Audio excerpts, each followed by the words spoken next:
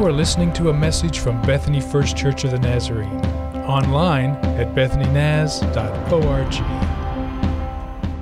I wanted to say, as I begin the sermon today, that next Sunday night at 5:15, I would love to meet with every parent of every person in our church who is birth through high school, our family ministries crew.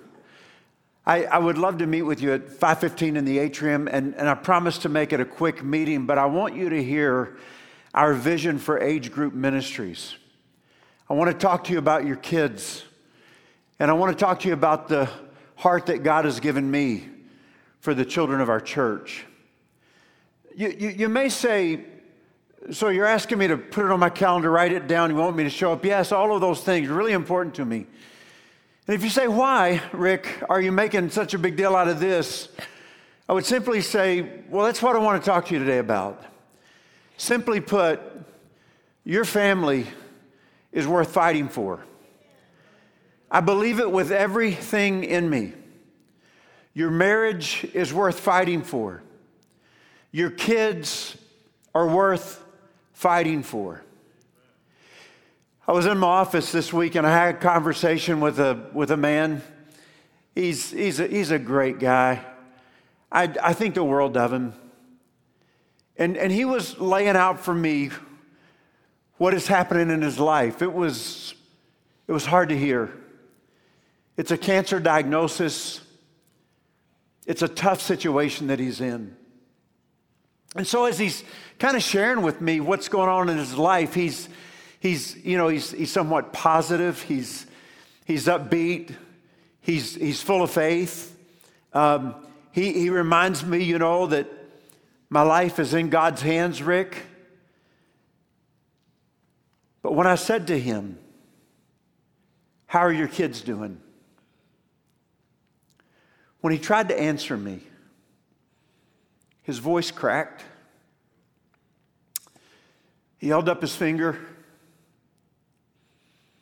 and then he just covered his face with his hands and wept. And I realized in that moment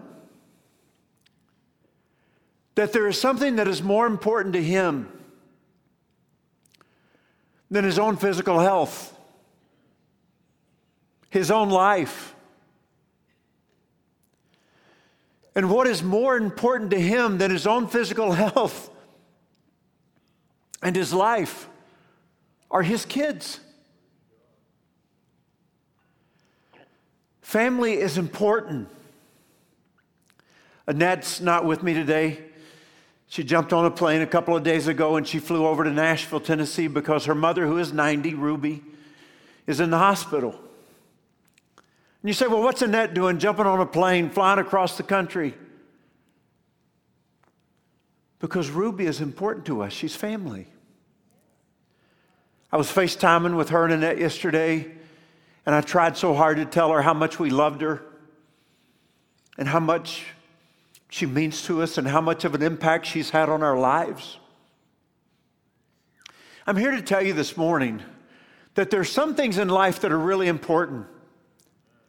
And it's a short list, but on that list is family. Now, when Paul talks to Timothy in these two letters that we're working through in these few weeks together, I know that fight has a negative connotation. I haven't been in a fight since maybe grade school. I don't like the idea of anybody hitting mama's baby boy in the face. And as negative as it seems to us, Paul uses it as a metaphor to talk about how we live this Christian life. Fight the fight of faith. Fight the fight for your soul. But this morning we learned that it's also about fighting for the souls of your family members. The reason is because we have an enemy. I told you last week, 1 Peter 5:8, your enemy the devil is looking for someone to destroy. We read Ephesians, I'm trying to remember off the top of my head here, let me look, 6:12, that this battle is not against flesh and blood, but against the authorities, the powers, the rulers, the spiritual forces of evil in this dark world. John 10:10, the thief comes to kill and steal and destroy. What I'm trying to say to you is that there is a force of evil in this world that does not want your family to succeed. I got a text from a friend yesterday. His heart's broken for his son. He feels helpless. He's saying, Pastor Rick, please pray for my boy. And there's many of you in the room who would say, you don't have to remind us that the enemy wants our kids or doesn't want our families to succeed. We get it. We know. So when Paul writes, he talks a lot about family. And so if you just look in 1 Timothy, he talks about how that, I'll pick out a few phrases. The husband must be faithful to his wife when he talks about a church leader. You know what he's saying? Fight for your marriage. There's going to be temptations along the way, but you got to fight to stay true. He talks about leaders of the church managing their own household well. You don't just turn your back on your family to go do ministry. You got to fight for your family. And then as you continue to read, as he gives instructions to all people, he talks about how important it is that you care for your family and that you provide for your household and that you fight well when it comes to your family. When you get to 2 Timothy, there's a picture that he paints that I want to show you today. And so let me take you to 2 Timothy,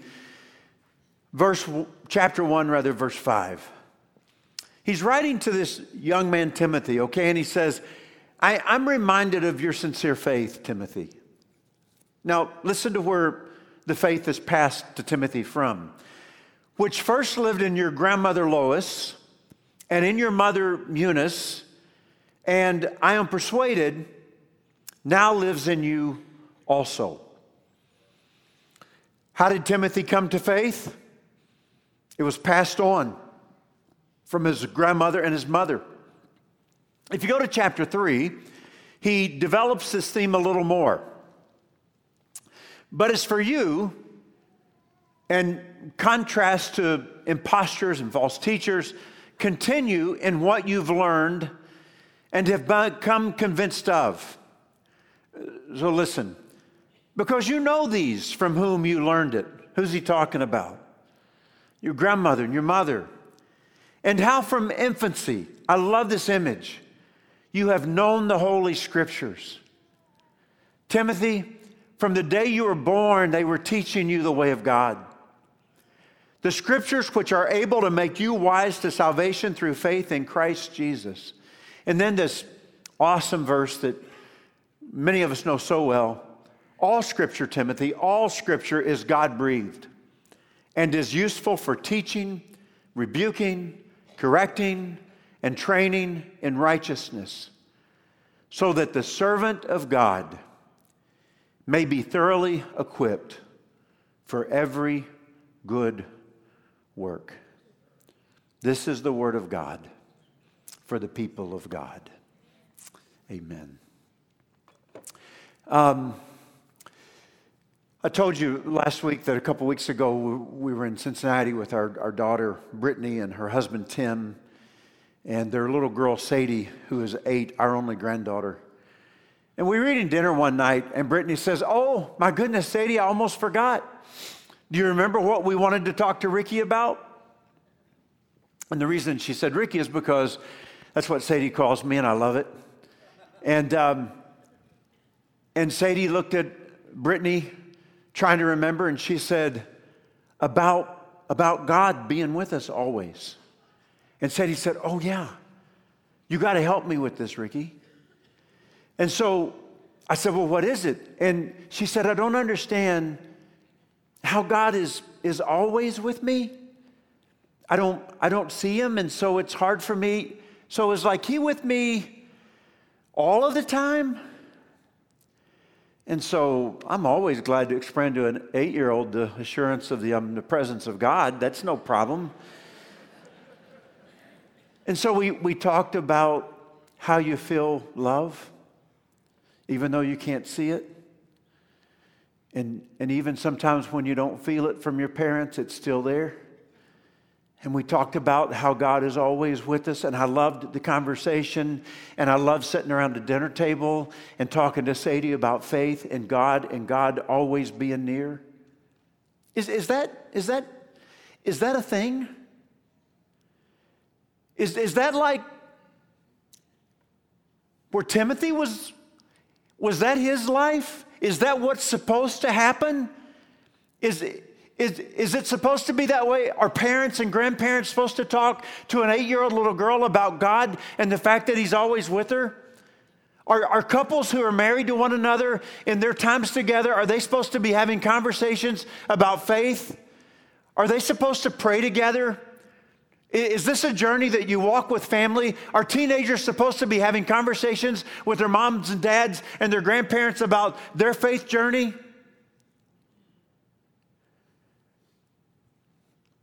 Paul calls Timothy his son 4 times in these 2 letters.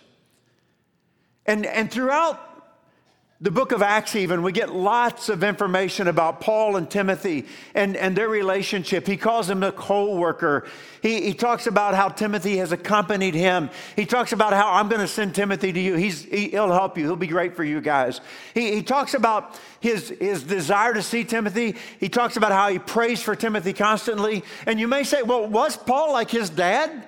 Oh, no, it was more like an apprentice, a mentor relationship. Timothy has a biological family. And so we get in the scripture their names, his grandmother Lois, his mother Eunice, and how that they were Jewish.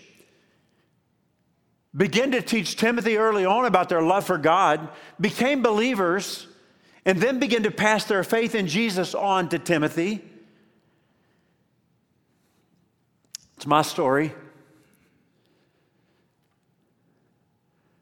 My parents talked to them about Jesus and passed their faith on to them, and our parents, and Nat's and mine, passed their faith on to us, and we have passed our faith on to our girls. Tim and Brittany have passed their faith now on to Sadie. That's the way it works. You may say, that's not my story. It can become your story starting with your generation. You can pass your faith on so your kids can pass their faith on. I've told you over the years that I was born and raised in a small Kentucky town. I never told you why I was born there, though. I was born in Columbia, Kentucky because, well, that's where my mother was. I heard my friend Talmadge tell that joke a few days ago. It went over much better for him than it did for me. My mother's one of the greatest followers of Jesus I've ever known. My mother is all truth and all love. She can speak the truth with so much love that you just want to live into the truth. There's a few things my mother said to me over the years, and it breaks my heart when she says them, and I feel so ashamed, and I don't ever want to disappoint my mother. But there's been a few times in my life that I've done or said something, and my mother would say to me, well, you of all people. It just kills me. I'm sorry, Mama. Like, I would expect it from other folks, but I have much higher expectations out of you. Or maybe when I was younger and I would do something that I shouldn't have done, she would say to me, well, ain't you pretty? Which meant I wasn't pretty. What I did was ugly. But my mother passed to me and my father their faith. So there's a participatory part of the sermon, and we're in it right now. If you became a Christian before you left your 18th year of life, I want you to raise your hand really high, okay? If you became a Christian before your 18th year of life, and I want you to hold it high, and then I want you to, while your hand is still up in the air high, I want you to look around. Isn't it amazing? Yeah. Do you understand what's going on here? Do you understand there's a major story, you can put them down, that's being told when we do this? Do you understand that we're at a point in our lives that many of us, are Christians, And we became Christians before we were 18. And not every story, but most of our stories are, it was passed to us by our families. And even this early in the New Testament, you see the faith of parents being passed to their children in Lois and Eunice on to Timothy. And this is our responsibility. When I was a kid, I remember hearing a public service announcement on the television at 9 o'clock at night. Do you remember what it was? Did they do it in Oklahoma? It's 9 o'clock. Do you know where your children are? You remember that? Yeah, second service, I'm not even going to bring this up. No. And I asked myself, what was going on in the United States of America? That the authorities that be said, at 9 o'clock in the evening, we need to make this a public service announcement to challenge people to know the whereabouts of our kids, because if we don't remind them, they might not think to know. How are we beginning to crumble as a nation that we said we've got to tell parents to know the whereabouts of their kids at 9 o'clock? And what's going on as a nation that as a pastor I feel the need to get up on a Sunday morning and say, you understand, we have this huge responsibility to pass our faith on to our children. Let me give you the numbers, okay? This is from the Barna Group. 94%, and it's what we saw in here just a moment ago, of adult Christians made their decision under the age of 18. 94%. When you say, Rick, why is it so important to preach a series called Fight and to take a Sunday and talk about fighting for your family? Here's why. If we don't pass our faith on to the next generation, we have no guarantee they will be in that 6%. It's a bet I'm not willing to make, a gamble I'm not willing to take. So you may be here today and say, I feel like I'm fighting for my soul. There's distractions. I've got temptations head on right now. I don't know how much fight's in me, Rick. Could I just take a moment and remind you that it's not only your soul that you are called to fight for, but the souls of the members of your family? You play a role in your family. So let me take you back, okay? Let me take you back to the scripture. We're back to verse 14 and 15, but as for you, continue in what you've learned and become convinced of, because you know those from whom you learned it, Eunice, Lois. I think Paul may even be including himself here to some degree. I've been a teacher to you, Timothy. And how from infancy. I mean, you grew up knowing, they were teaching you from your earliest days, the Holy Scriptures, referring to the Tanakh here. The Tanakh is what we would call today the Jewish Scriptures. Almost identical to our Old Testament, with the exception that the books are in different orders. If you opened it up, you would go, what's going on here? But then, let me take you to verse 16. All Scripture, we believe Paul has something greater in mind here. There's statements in the Bible like where Peter refers to Paul's writings as being Scripture. So we think that Paul is being more inclusive of New Testament writings when he says, but all Scripture is God-breathed. Literally, the word means God breath. Inspired isn't enough. To say that all Scripture is inspired is not strong enough. It is literally God's breath. When you speak, you breathe words, right? The Scripture is God's breath. It is God's living breath. The Scripture is alive. They are not dead words on a page. They have power to transform lives. All Scripture is God-breathed, and it's useful for what? For teaching. About what? Where else do you learn about God and Jesus and humanity and sin and forgiveness and love and the truth? It's good for teaching. It's good for rebuking. I can't tell you how many times I've been up early in the morning and I've got the Word open and I just go, okay, I hear you, God. I'm off track. I get it. I know, but also for correcting. Not just that it shows me where I'm wrong, but it corrects my course. This is the path, Rick, I want you to take. And training instructs us what to do in all righteousness. So you may be saying, the Word means a great deal to me. I think about those moments in my life when the Word is reminding me that God is present. I think about those times when God has told me the truth in His Word when I needed to hear the truth. I think about those times when God has comforted me with His Word. I think about those times when I've had hard decisions to make and I've gone to the Word and said, God, you gotta show me. I love the words of John Wesley. John Wesley said, God Himself has condescended to teach the way. He has come down to us. For this very end, He came from heaven. He hath written it down in a book. Oh, give me that book at any price. Give me the book of God. I have it, he says. Here is knowledge enough for me. Let me be a man of one book.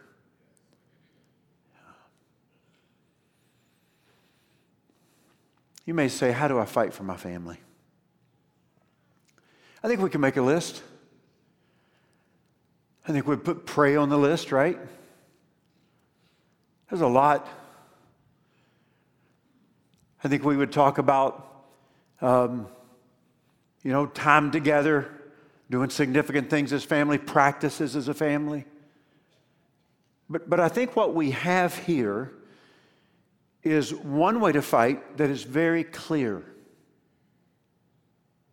See, when we say fight, I think we look for somebody to fight. Because there's got to be somebody to blame, right? But as we dig into Paul, and truthfully, all of Scripture, it's never about fighting somebody. You fight on your knees. And what I think has been made apparent today is simply this, is that the way we fight for our family is that we give Scripture priority in our family lives. And we ask the questions, so what does God's Word say to us about this situation? And we live our lives by God's grace and the power of the Holy Spirit in accordance with His Word.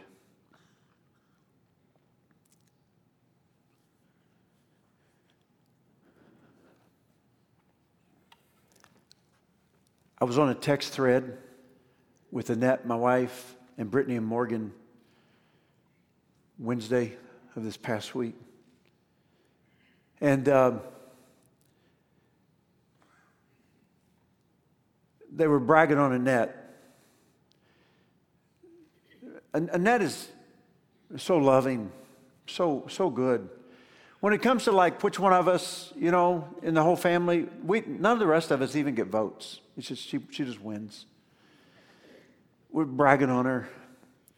And Morgan, my daughter, who is now 28, be 29 in a month, she said, I have been writing down family memories today. So thankful for my family. And then she screenshots 3 notebook pages of family memories. And then she takes a picture of herself looking at the camera and says, yes, I'm crying. And so here I'm with my phone out, and I'm, enlarging and turning sideways so I can read Morgan's family memories. Sitting in a parking lot, and I'm crying like a baby. I'm emotionally just wrecked. She talked about, it was pages of stuff. I'll give you a few. Sitting around our table at home as a family in conversations. She talked about when we had other families in and we would sit around the table, sometimes an hour or 2 after the meal was over, telling stories. She said, I remember when the 2 of you walked in the door after G-Daddy died. I remember putting my arms around Mom and hugging her. I remember family trips. She said, I remember how much fun it was to have my dad coaching me in soccer all those years. She said, I remember walking down the aisle of our church in Columbia and kneeling at the altar.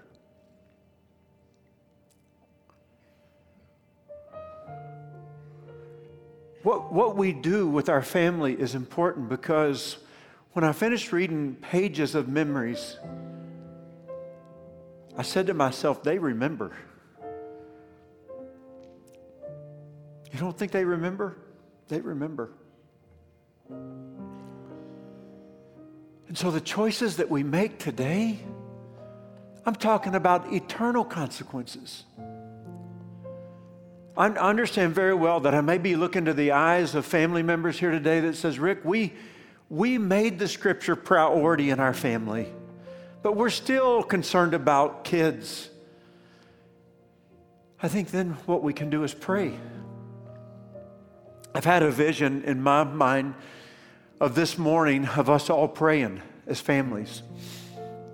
And I want that vision to become reality. In a minute, I'm going to ask you to stand. And I would love for you just to come down as families and kneel around the altar together. If you're here alone this morning and you have a friend, I think it would be okay to say, why don't you and I pray for each other's family today? But I've envisioned couples and extended families moving through the sanctuary to get to one another to say, let's pray. And maybe we all can't get around the altar, but I would love for us to come around the altar, but others may just stand where you are and kind of resemble a football huddle and pray together. Best way we can end our time together today is praying for our families, okay? So why don't we stand together? And let's just kind of find ourselves grouping together as families, coming forward as families. And in a moment, I'm going to come and I'm going to voice a prayer for your family and for my family.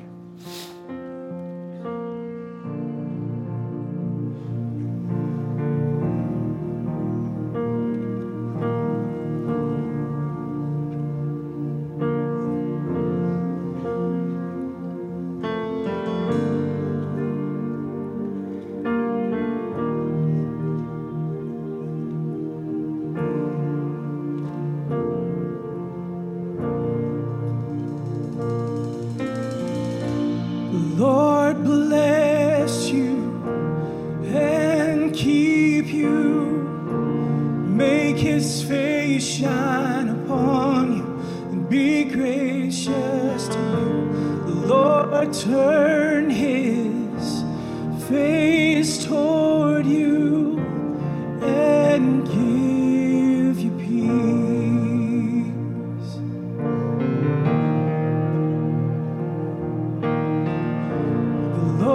Bless you and keep you.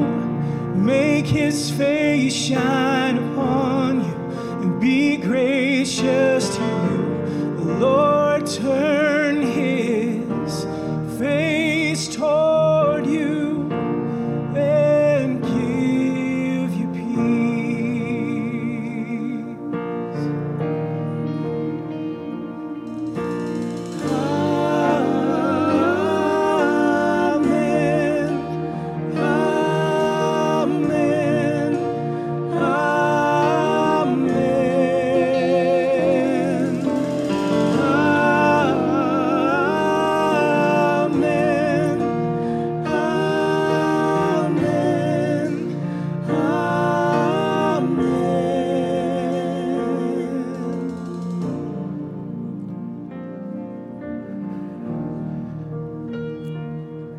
Father,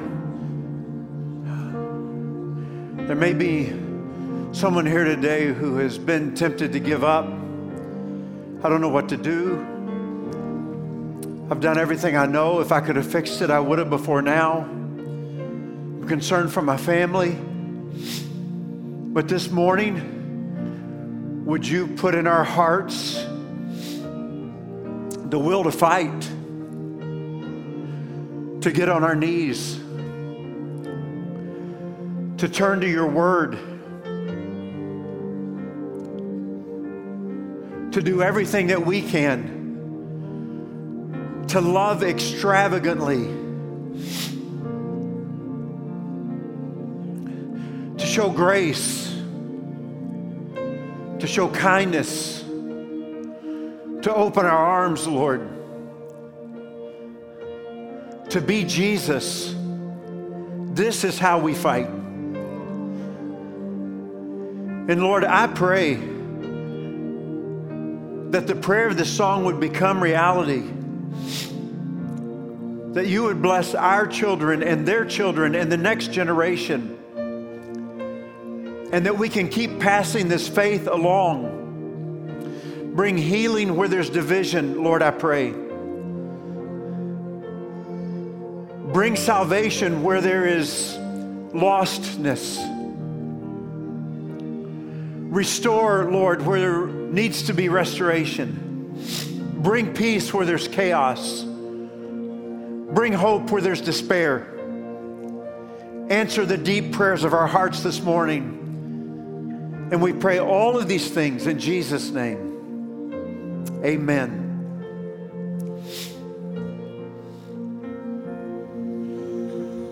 Sing with us if you know it. The Lord bless you and keep you. Make his face shine upon you and be gracious to you. The Lord turn his face toward you and give you peace. Sing amen. Amen. Amen. Amen.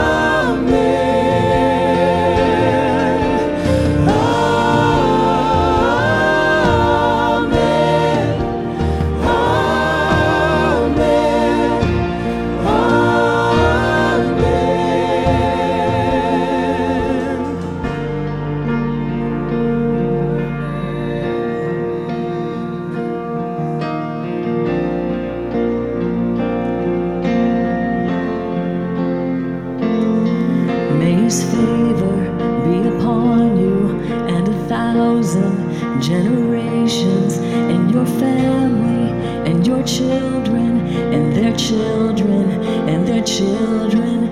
May his favor be upon you and 1,000 generations, and your family and their children and their children and their children. May his favor be upon you and 1,000 generations, and your family and your children and their children and their children.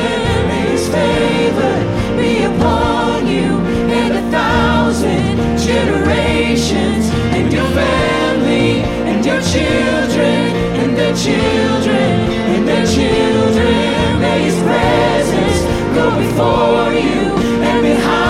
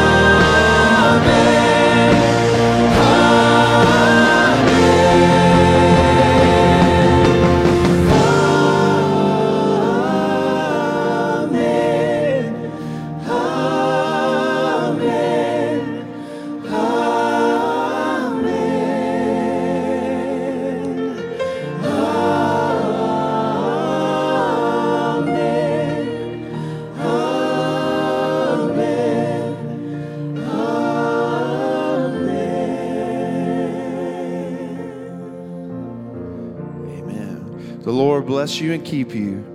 May his face continue to shine upon you. You are dismissed.